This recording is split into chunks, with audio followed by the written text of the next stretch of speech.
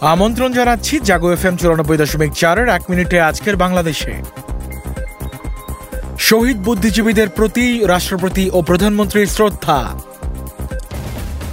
America Canada খুনিদের মানবাধিকার রক্ষায় ব্যস্ত, মন্তব্য প্রধানমন্ত্রীর। ৭১-এর পরাজিত শক্তি আবারও সক্রিয় হচ্ছে, বললেন ওবায়দুল কাদের। মির্জা ফখরুল আব্বাসের ফের জামিন আবেদন শুনানি বৃহস্পতিবার। পুলিশের মাদক বিরোধী অভিযানে গ্রেফতার ৩৯। বিশ্ববাজারের সঙ্গে মিলিয়ে জ্বালানি তেলের দাম কমানোর কথা ভাবছে সরকার। ২৬ মার্চের মধ্যে শহীদ বুদ্ধিজীবীদের তালিকা প্রকাশ, বললেন মুক্তিযুদ্ধ মন্ত্রী। কলকাতাগামী মৈত্রী এক্সপ্রেস থেকে স্বর্ণসহ আটক ৮।